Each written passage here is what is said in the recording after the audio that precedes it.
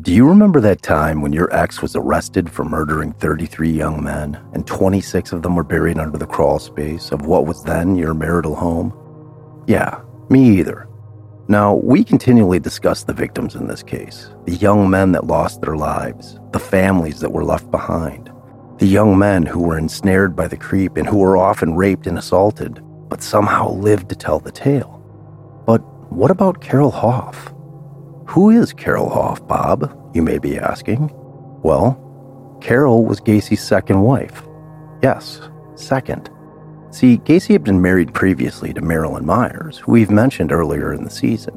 She was the woman whose father owned the Kentucky Fried Chicken franchises back in Iowa. Gacy and Marilyn had 2 children together. Talk about victims. Can you even imagine? Darren has been very keen on trying to get these 2 on the podcast. But we have discussed the possibility that they may have been shielded by their mother, and everyone else for that matter, to the fact that Gacy was their father. Talk about a potentially incredibly awkward conversation. I can't say that I would enjoy being the guy to disclose that horrible family secret to Gacy's 2 kids. If you recall, Marilyn divorced Gacy shortly after he was convicted of the sodomy charges back in Waterloo, Iowa in '68. And some 10 years later, when her ex-husband was arrested and the nightmare was beginning to unfold, the state was of course very interested in having her testify at trial. However, her then-husband filed a motion to quash the state's subpoena, directing her to testify, as he did not want to have his wife or the kids subjected to having their lives broadcast to the world, including the fact that she was once married to the creep. So Bill Kunkel, yeah, he was adamant about having her testify, and ultimately he filed a rule to show cause to hold the husband in contempt of court for failing to follow the court order directing Marilyn to appear. The judge in Iowa did in fact find him in contempt and proceeded to throw him in the county lockup, with his key to freedom being giving up his wife's location. He just wouldn't do it. So in jail is where he sat for months. Of course, she didn't show up to testify at trial, though. She said she would. But so we had gone through all the interstate compact stuff and had everything in line to force her to come here and get on the stand. And so the sheriff brought the husband before a Blackhawk County judge. And the judge says, okay, where is she? And he says, I'm not going to tell you. And he said, okay, you're in contempt of my orders here. I find you in direct contempt of this court, and you will remain in custody until you cure your contempt. I locked him up. So everybody sort of forgot about that, at least I did. And I'm going to say 2 weeks after the trial was over or so, I get a call from a correctional guy in the jail in Waterloo, Iowa, in Blackhawk County, and we're chatting about the case. Then he says, well, look, what do you want us to do with this guy? I said, what guy? He says, the husband. What do you mean, the husband? He says, well, we've still got him in custody here. I said, well, let him go. He did about 8 weeks for not telling where his wife was. I think that he had a lot to do with that. I think she didn't, there's 2 kids involved here. I mean, I can understand it. He didn't want to be reading about all this stuff and have all the neighbors reading about this stuff and have the neighbors' kids reading about this stuff in the Waterloo papers. It's been a big story out there. So, no, there's no way he wanted that to happen. I'm not sure on reflection whether she did either, So after Gacy was released, after a year and a half of his 10-year sentence, and he decided to move back to the Chicagoland area, he then married Carol in June of 1972. Marty Zielinski, who you've heard from in the pod, was the photographer for the wedding. Gacy and his mother Marion had moved into the house in Summerdale in August of '71, which the creep had just purchased. Remember, it was January of 1972 when Gacy snatched up Timothy McCoy from the Greyhound bus station in Chicago, where he proceeded to kill him and bury him down in the crawl. So when Carol moved into the house, at least according to Gacy, he had just killed Tim McCoy. The questions that are raised about Carol and her marriage to Gacy always center around how. How did she not know what was going on with her husband? How did she not smell the rotting corpse? How did she not question his whereabouts when he would be out and about at all hours of the night during their marriage? And they are all legitimate questions. Was it willful blindness? Or was she literally just clueless? Do you have any more homosexual encounters between that time and the time you married Carol? No. When did Carol move in? Carol moved in February. Of 72. Yeah. And you were married in July. Married July of 72. How did you and Carol make love? Anything kinky, or was it just straight love making? Yeah. Guy on top of girl, or did you do any other positions? No. Mostly in bed. Carol didn't get into much oral sex because she was always forced into it from her first husband. I think the first time she ever went down on me was in the living room. I had told you, when she moved in, and her mother moved in, my mother was there, and the only time Carol and I ever hit, and then of course her 2 children were there. So the only time her and I ever got it on was when her mother and my mother went to bingo on Friday night. We'd get the kids in bed early. Were they living with, your mother was living with you then in February of 72, right? Did Carol's mother move in also after you got married? No, before. She moved in February also, so you had a mother-in-law, your mother, and 2 children in that house? Right. Carol and I never slept together. How long was that like that? Well, we got married in July 1st of 72, and my mother moved out in July because she didn't think that there should be 2 women running the house. All right. And it was with the understanding that Carol's mother's divorce was coming through in August, and she was going to go move out too. Did she?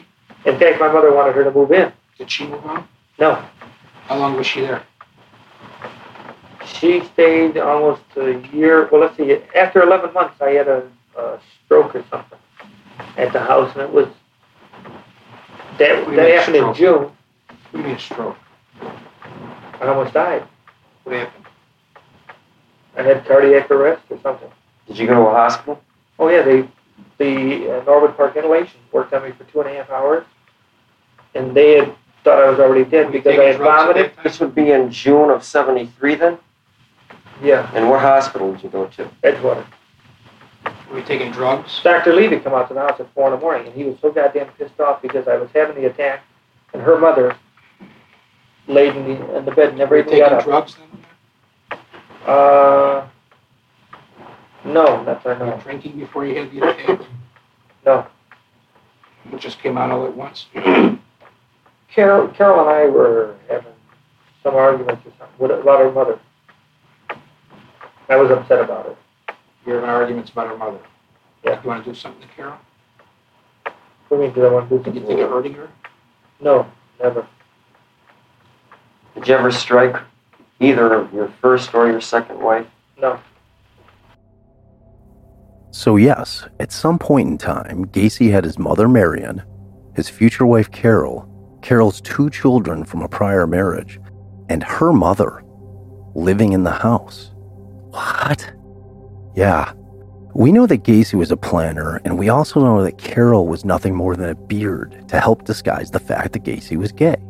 And considering the fact that he'd already killed McCoy, and if we were to believe that that was his first victim, which, for the record, I do not believe, having these 3 women and 2 children living in his house would seem to be very bad planning.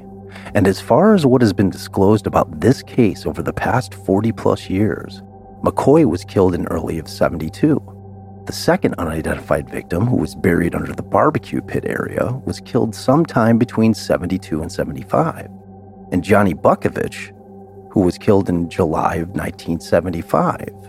Now, we're being led to believe that the creep was able to control his urges in comparison to his later activity post-divorce, to the extent that he only killed these 3 young men between 72 and 75. This narrative has never sat well with me, as I find it implausible. Now, you can only imagine how absolutely relentless the press was in trying to interview Carol, because, well, the public back then had the exact same questions and curiosities about Carol and her time with Gacy that we have now.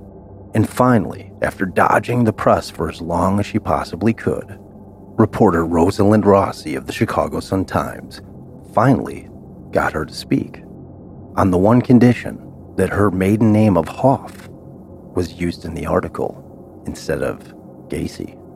Now, at the time that Carol is being interviewed, the identification of the victims is actively going on, and we are all aware of how difficult and slow-moving that process has been. And this fact gives us some context in some of what she has to say. So while standing in the doorway of her townhouse, the first thing she mentions is that what worries her most is whether or not her ex-husband was killing these young men while she was living in the house. And the answer to that is a definitive yes. And almost as if a light switch in her mind has been switched on, she goes on to reflect on what was going on during the time that she was married to the creep. So Carol proceeds to tell Rossi, quote, "He used to go out late at night and come back late. I'd hear his car go in the garage, but I'd never hear him come in the house. And I'm a light sleeper. One time I asked him what went on in that garage, and he said that he had wallpaper books in there that he was checking on." End quote. What must have Rosalind Rossi been thinking as she was jotting down these quotes, keeping in mind that she had already spoken with a Cook County Sheriff police officer who had told her that Carol had told them that Gacy had been bringing young boys into the garage late at night and then would drive them home. Carolyn continued, quote, "It always had to do with work. At 1 a.m., I'd be in bed and I'd hear him come in and take a shower. So I'd think he'd be getting ready to come to bed. And then he'd come out of the bathroom all dressed up. And I'd ask him where he was going so late. And he'd say that he had to go to meet a client. A lot of times he'd leave at 1 o'clock in the morning and come back at 6 a.m. and then shower and then go straight to work. You're crazy, I'd tell him, but I figured he was old enough to know what he was doing." Now, I don't know about y'all, but I've been married for a long time, and there is no way in hell that if I was pulling this type of shit, not occasionally, but all the time, that my wife would not be so far up my ass that I would have to have her surgically removed. Now, Gacy claimed to have never laid a finger on Carol.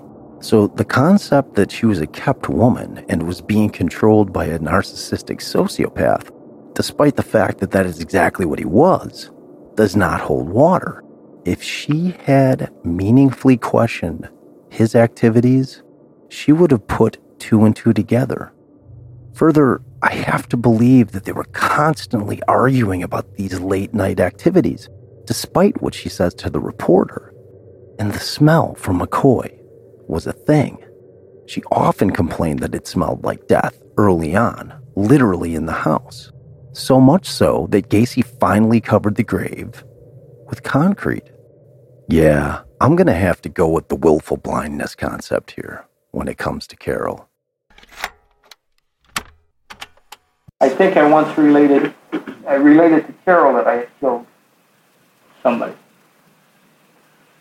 There were times I was trying to communicate to Carol about it, but she I don't know if she was just disinterested or just didn't want to understand.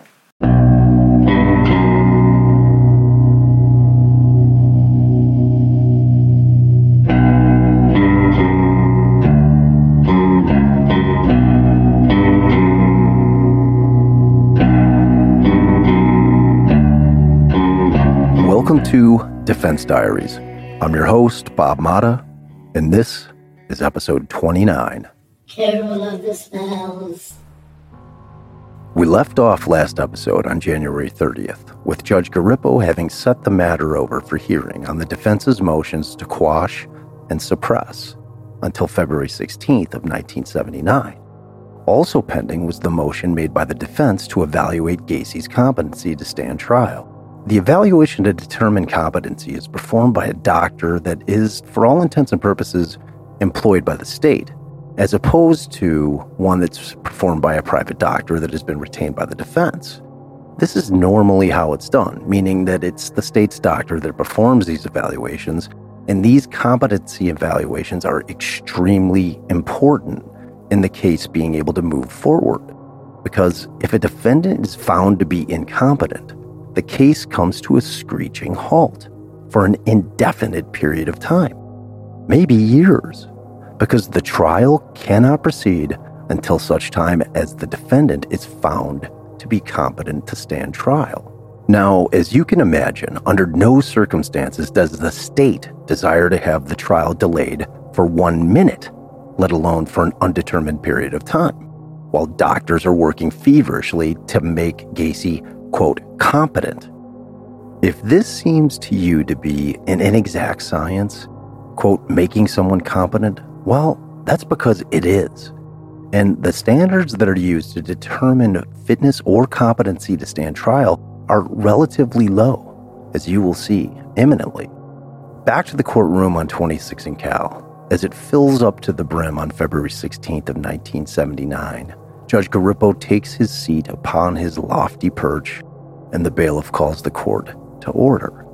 Kunkel and his team are seated at the state's table, and Mata, Amoranti, and Gacy are seated at defense counsel table. Garippo? He wastes no time and jumps right in. Quote, before we begin our hearing on the motions, I have a report from Dr. Robert Reifman, director of the Psychiatric Institute, which reads as follows. Quote, pursuant to your Honor's order, the above-named defendant has been examined by the undersigned psychiatrist. Based on the above examination, it is my opinion that this defendant is mentally fit to stand trial. He understands the nature of the charges and proceedings and is able to assist counsel in his own defense. So there's that. In the blink of an eye, a man that is alleged to have killed 29 young men at this point and has buried 26 of them under his home has been found competent to stand trial. Now, you heard Garippo read Dr. Reifman's findings, which were that Gacy understood the charges against him, understands the proceedings, such as what a judge or jury is, what their role in the cases are, and that he is able to assist his attorneys in his own defense, which includes being able to plan legal strategy and be able to recall and relate pertinent facts and events, and his potential motives and actions at the time of the offenses. Now, we've been listening to Gacy speak with my father over the course of this entire season, and whether or not Gacy has the ability to recall and relate pertinent facts and events is questionable at best. He seems to be claiming to have little or no recollection of any of the killings themselves. It's always Gacy stating that he's surmising based on the fact that there were dead bodies in the house when he woke up the following morning. So he is assuming that he killed them, but has no independent recollection of actually killing them. Now, if one were to believe that Gacy is completely full of shit with respect to everything that he's saying, well, then I've got no problem with the finding that he is fit to stand trial. But if you were of the mindset that he may not be completely full of shit, and that maybe he in fact was blackout drunk when he was killing the victims, then I would argue that he is not fit to stand trial. Now, you've heard much of the same of what I've heard, and I happen to think that it falls somewhere in the middle. I think that it's completely plausible that Gacy was blacked out on booze and drugs when he was committing the murders. But I've also heard my father catch him repeatedly saying that he doesn't recall anything about the murder, but then, in the next breath, my father asks him about a detail, which he readily supplies an answer that would indicate that he remembers everything quite clearly. It's a tough call, as Gacy's defense attorney, whether or not to challenge the finding that he is fit to stand trial. And that is because they are attempting the insanity defense. And yes, one could be found fit to stand trial and still be found innocent by reason of insanity, as incongruous as that may seem. They are two completely different legal standards, which must be met. So when Garippo, after reading Reifman's report, asks both the defense and the state whether they would like to conduct a hearing on the finding of fitness, the state, of course, has zero desire to challenge the finding. But what about the defense? Well, my father informs Garippo that the defense does not desire a hearing at this time either. Surprising? Mildly. But my father's been in the game long enough to know that these findings of fitness are basically pro forma, a metaphorical rubber stamp, and to try and fight the finding would amount to nothing more than wasting time, because Garippo, by law, would have to allow the hearing to move forward. But nothing exists on the face of the earth that would convince him to ultimately reject Reifman's finding. So there you go. The creep is fit to stand trial, and Garippo is ready to move on, right now, to the motions to quash and suppress.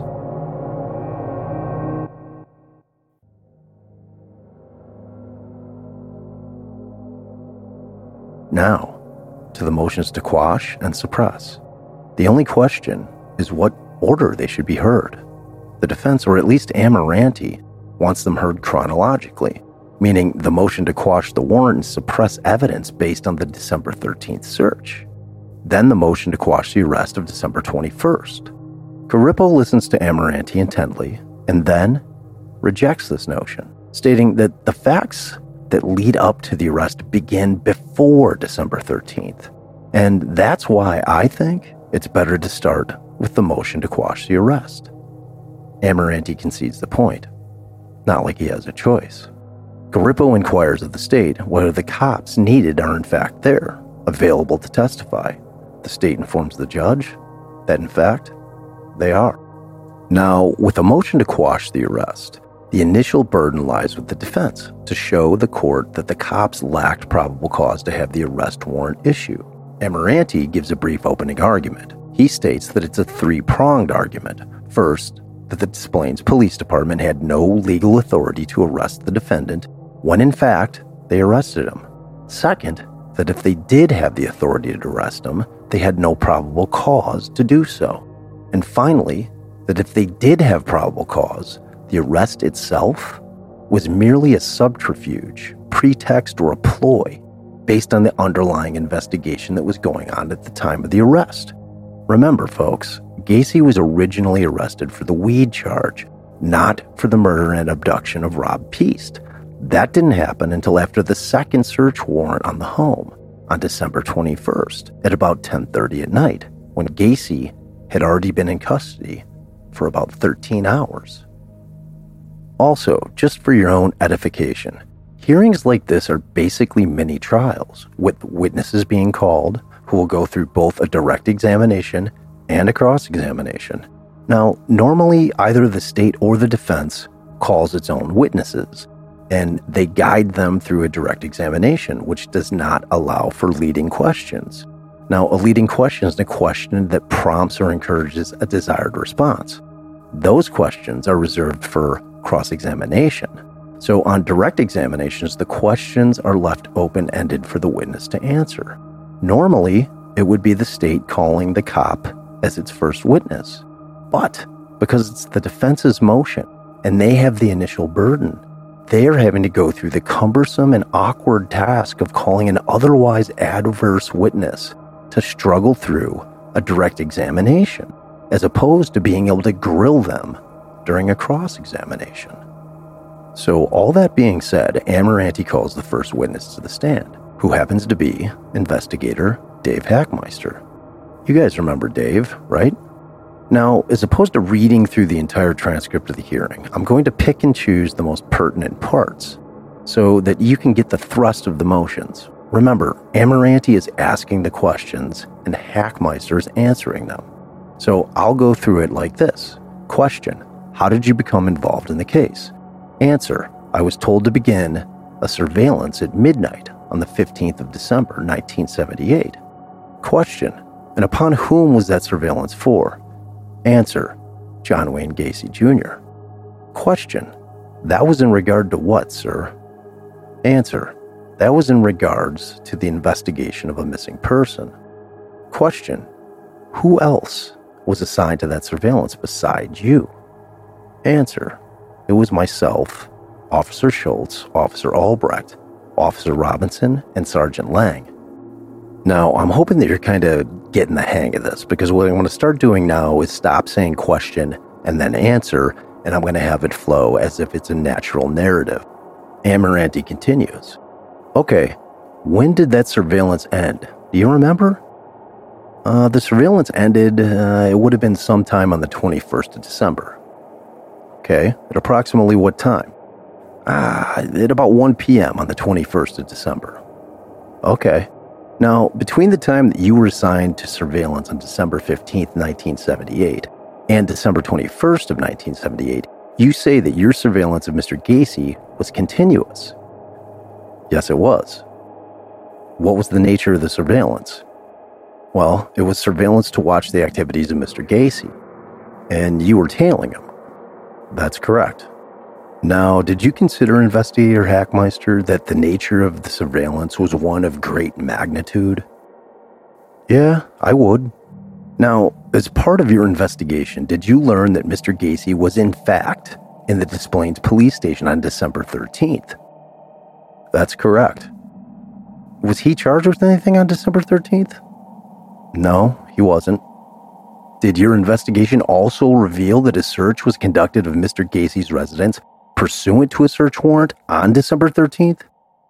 I wouldn't know the exact date offhand. But there had been a search conducted. That's correct. Officer Hackmeister, calling your attention to December 21st, 1978, at approximately 12:15 p.m., did you have the occasion to arrest Mr. Gacy? Yes, I did. At the time of the arrest, did you have a warrant for his arrest? No, I did not. At the time of his arrest, did you have a search warrant in your possession? No, I didn't. Where was he arrested? Well, he was arrested in the area of Oakton and Milwaukee in Niles, Illinois. Okay, so immediately prior to Mr. Gacy being arrested at Oakton and Milwaukee, what was he doing? Well, he was in his vehicle as a passenger. Okay. And at any time, did you observe him as a passenger in that vehicle in violation of any state, federal, or city laws? No. Now, at this point, Amirante has done some good work to establish that at the time of the arrest, that Gacy was known to have broken no laws.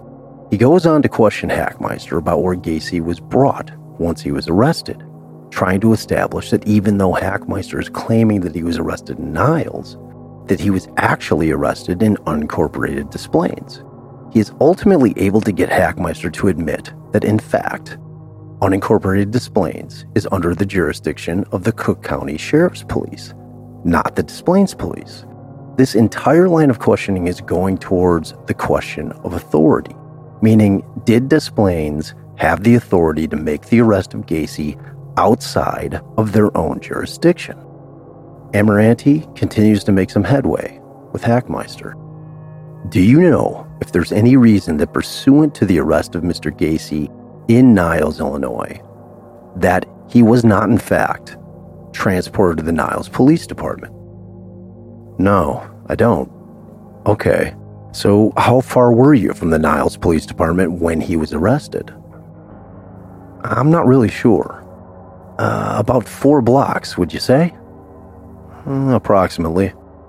Now, how far were you from the Des Plaines Police Department? A couple miles, maybe. Now, was your surveillance investigation regarding the missing youth from Des Plaines coming out of the Des Plaines Police Department or coming out of the Niles Police Department? Des Plaines. Okay. Up until the time of his arrest, would you say that Mr. Gacy was the only suspect in the investigation that you were carrying on regarding the missing youth? I really don't know. At the time of the arrest at 12:15 p.m., Investigator Hackmeister, was Mr. Gacy in fact charged with an offense in relation to your investigation on the missing boy? No, it had no relation with the original case. Well, what was he charged with? Possession of marijuana. At the time of your arrest at 12:15 p.m., did you observe him from your vehicle as a passenger in his vehicle in possession of marijuana? No, I didn't. Investigator Hackmeister, subsequent to that arrest, was any evidence secured or obtained from either the person of Mr. Gacy, either physical or verbal evidence, that would have been incriminating to him in regards to your underlying investigation on a missing person? No. So no statements were obtained while he was in custody. No evidence was obtained from him while he was in custody on the marijuana charge. In relation to the missing person? No. How long would you say that Mr. Gacy was in custody on the marijuana charge? Approximately 10 hours? Was he subsequently charged with something else? Yes, he was. During his time in custody on the marijuana charge, was he ever free to leave the station? No. And that subsequent charge would have been related to your underlying investigation. Isn't that correct? That's correct. Okay. Was it something that your investigation revealed that was learned while he was in custody? Yes, I believe the second warrant. What time was the second search warrant issued? I don't know. Do you know if it was issued while Mr. Gacy was in custody? Yes, it was. So, Amirante then tries to nail Hackmeister on the alleged smell that Officer Schultz claimed to have smelled when he was in Gacy's house on the 19th of December, and which was the second basis for the warrant of December 21st, along with the photo receipt. Hackmeister claimed ignorance of having knowledge of any of those details. And I'll tell you, it sure would have been nice to either have Schultz or Robinson there to follow up on those questions. Or even better would have been evidence tech Carl Humbert, who was actually down in the crawl on December 13th and didn't smell anything even close to resembling a rotting corpse. Maybe he'll call him in the next motion. Maybe not.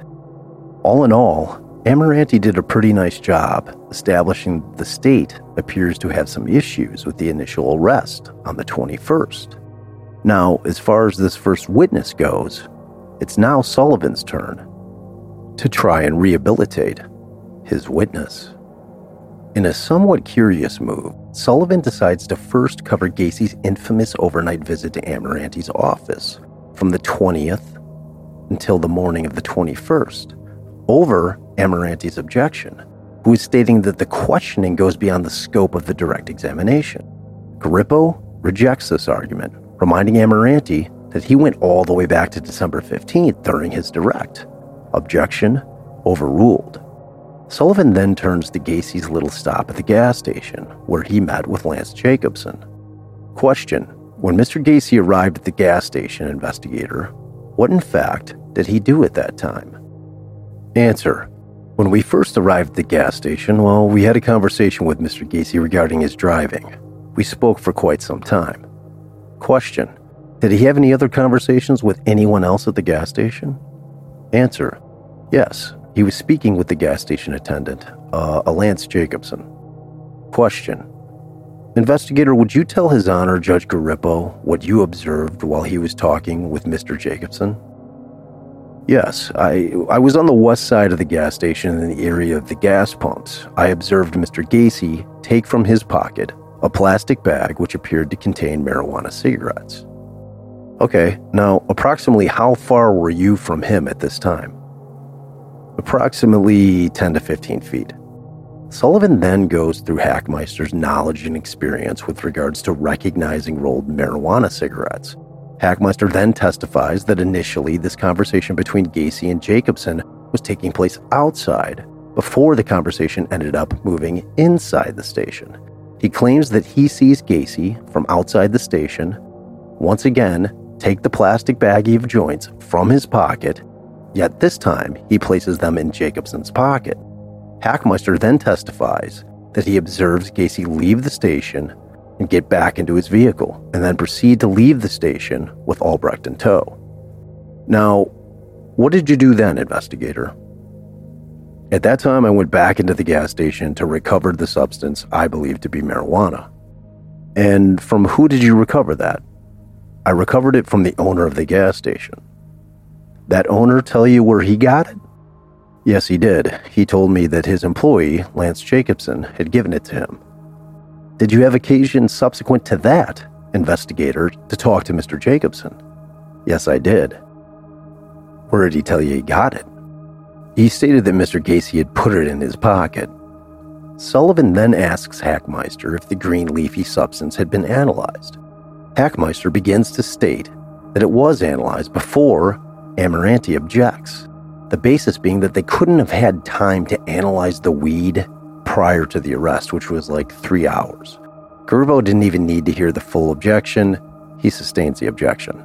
Sullivan then goes on to establish that, in fact, they didn't arrest Gacy right away after he left the station. Hackmeister felt that it was important to confer with their superior officers prior due to the magnitude of the underlying case. So they continued to follow Gacy around for another few hours as he ran various errands.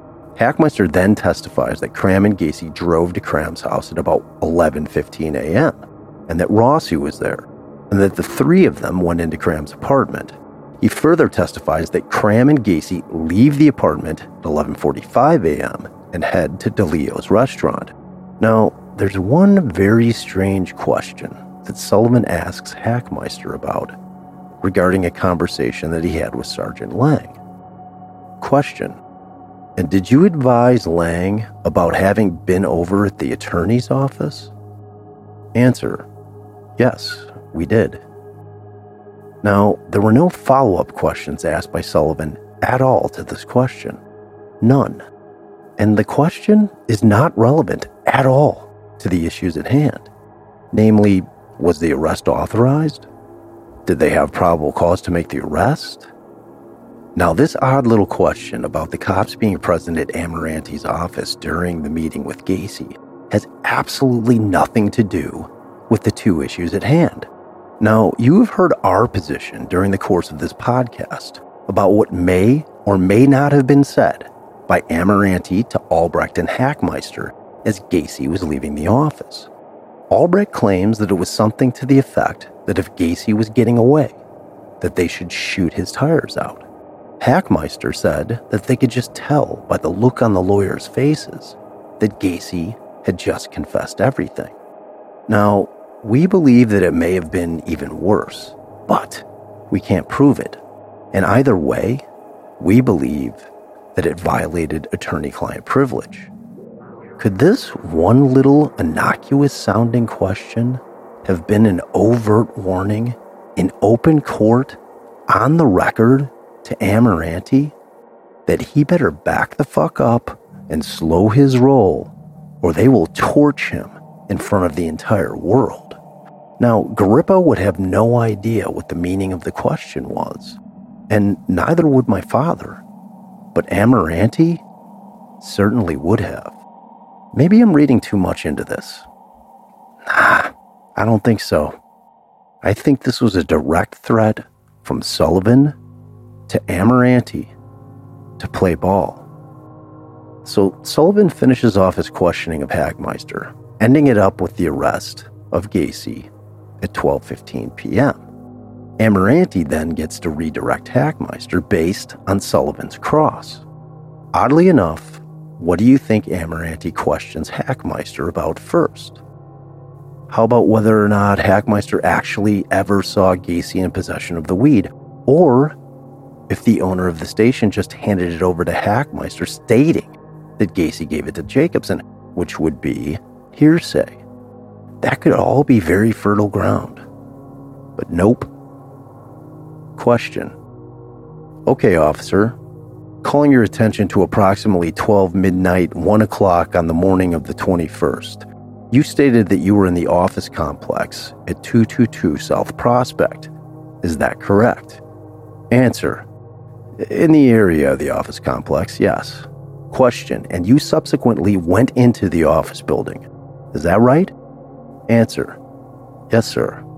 Okay, now the seats that you referred to were outside of the office itself, were they not? Yes, sir. Okay, and you were not stationed inside of the attorney's office, were you? That's correct. As a matter of fact, it was pretty cold out that night, wasn't it? Very cold. Yes, sir. Wow. I guess that confirms Message received by Amirante. Amirante then goes on to ask multiple questions regarding the appropriateness of the jurisdiction of the arrest and where they ended up bringing Gacy after the arrest. Amirante then begins to question Hackmeister about what he observed during the alleged weed handoff. Question: how much time elapsed from the point that you observed this to the time that you questioned Mr. Jacobson? Answer: about 2 to 3 minutes. Was he in your constant observation, Mr. Jacobson? During which time period?